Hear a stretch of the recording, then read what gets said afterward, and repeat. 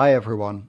It's Sunday and it's become a bit of a regular thing to do a monologue on the Sunday evenings. And during the week I have the interviews or the shows that I present with others.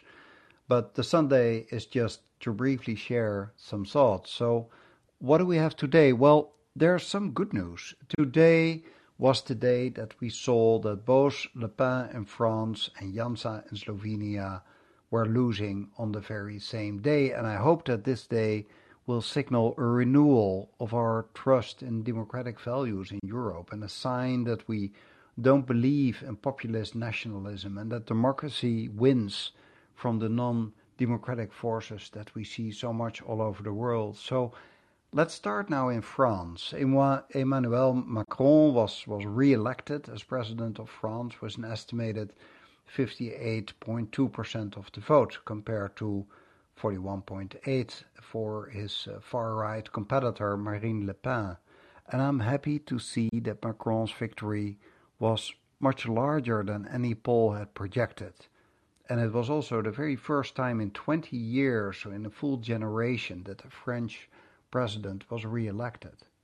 But on the other hand, it's worrying that his victory margin was substantially narrower than his 66% victory against the very same opponent 5 years earlier. And Le Pen's score was the best ever for her far-right party. Same party, it has changed names, but it's still the same party. So we get 5 more years now with Emmanuel Macron as the president of France, and we've seen him in the past 5 years going from a very young newcomer to a central player in the world, and he's a key decision maker in the European Union. And for instance, look at what he recently has been involved in all his efforts to stop Russia's war in Ukraine. And it has not always been a smooth ride. He's had some ups and downs in the past 5 years. So after the Yellow Vest protest against social inequality, his approval ratings were driven down to new lows, and that was in 2018. And since then, he was able to reclaim a bit of his popularity in France. And what I found from what was written according to the polls that he did in France was that many French people admire his presidential stature and that they believe that he's capable of dealing with significant global crises, such as we have seen with COVID-19 and also now at the current crisis in the Ukraine. But on the other hand, many people asked in France how they view him. They say that he's frequently regarded as arrogant and a bit out of touch with the general public.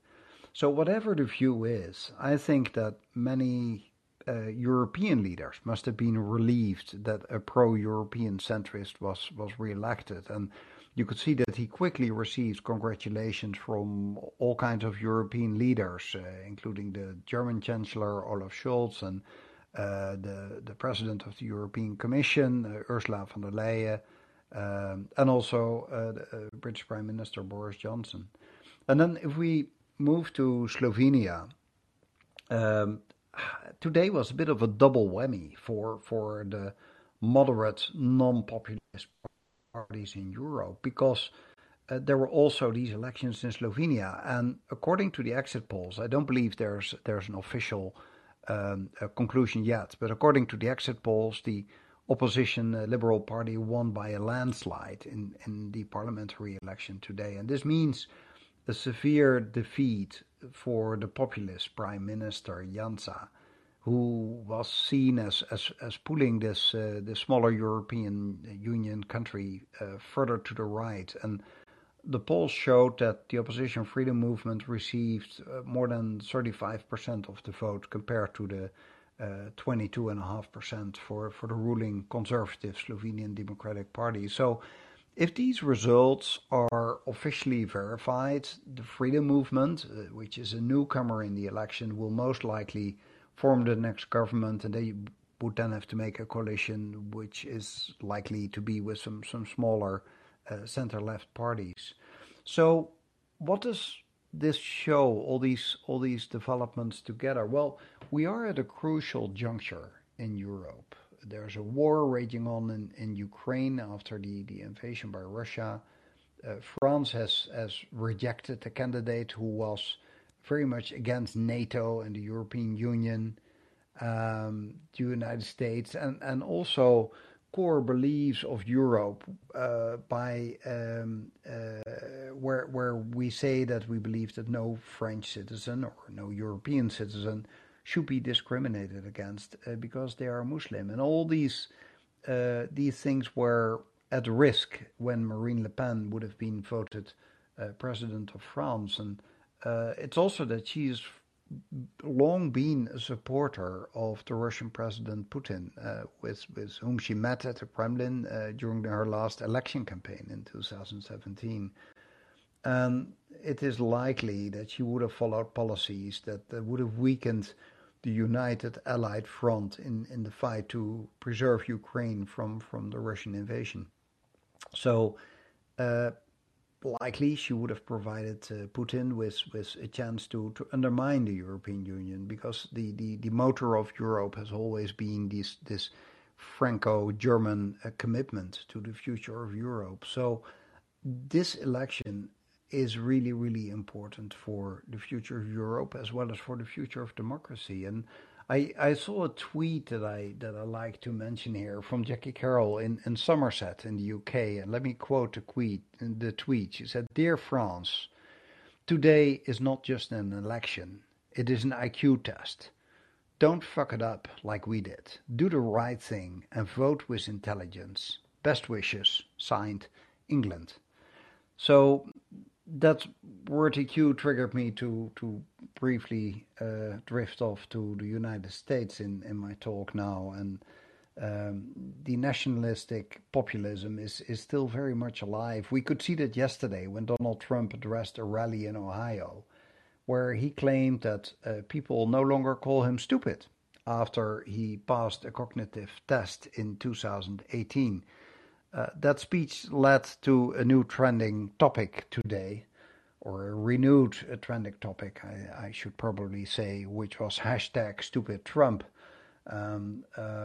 He told in this rally in Ohio to his supporters that he hated being labeled stupid and that he wanted to prove his worth. And then he mentioned a talk that he had with Ronnie Jackson, who's a Texas Republican who served as Trump's White House physician. And then he inquired if there was a kind of test that he could take. And then let me quote from the speech of Trump. And then the quote here, "I said to Dr. Ronnie, I don't like when people call me stupid. I have a great heritage, an uncle who is great, a great genius, a father who's a genius, and I don't like to be called stupid," Trump said. And then Trump continued, "Is there a test or something I can take to prove to these radical left maniacs I am much smarter than them?" And he said, "Sir, there's a test. It's called the X test." Well, actually, according to Newsweek, it is the Montreal Cognitive Assessment that Trump was trying to refer to, which is called the MOCA. And the test isn't at all an IQ test. It is to determine whether a person has cognitive issues like dementia or memory loss. So this test was, I think, fair enough, taken by Trump, and so that happened in 2018. Jackson gave him this test, and then he said that he got a perfect score. So experts, on the other hand, pointed out that MOCA provided no indicator at all of Trump's intelligence, and several of the test questions sound rather easy for somebody at the level of the President of the United States. For instance, one was sketch a clock showing a specific time. Well, despite this, Trump boasted about his flawless score just yesterday, claiming that he aced the exam. And he has also described himself as a very stable genius, as we all remember. Trump backed up his claim Saturday, saying, "Now they don't call me stupid." And I'm sure that he must be aware of the hashtags, although he's thrown off Twitter, but you saw the trending topic today. So Trump has also mentioned remarks that he made earlier this week in which he claimed that He would rather be branded a tyrant than a dumb person during the rally. So, where are we? Let me look back at this day. On the one hand, I am deeply worried about the fact that more than 40% of voters in France voted for a far-right presidential candidate. They seem to have completely missed the disastrous impacts of having autocrats like Donald Trump or Vladimir Putin in power. But on the other hand, I must say I feel hope, at least this evening after a good day for democracy. Perhaps we are learning our lessons, the same lessons that we could have learned from 20th century history, that democracy is, with all, still the best system, and above all, that it's essential to make use of your vote, because together we can make a better world, and that starts with your vote. So, on that happy note, I will end this short Sunday evening monologue. I'll be back tomorrow morning at 11 a.m. Eastern Time, so that's about 5 o'clock in the afternoon for most of Europe. And that will be with the Green Living podcast with Vanessa Champion. And what we will do tomorrow, we will talk about our favorite books on green living, on climate action, on environment. And of course, we hope to hear what your favorite books are on these subjects. So I hope that you will join us again tomorrow at 11 o'clock. And for now, it is late on Sunday evening. It is deep in the night for those in Europe that normally join us, and I hope are all sleeping now. I wish you a very good Sunday night. Be happy, because in two countries in Europe, democracy won today. This has been a good day for Europe and for the world and for democracy. And I hope that all of you will join again tomorrow. Good night.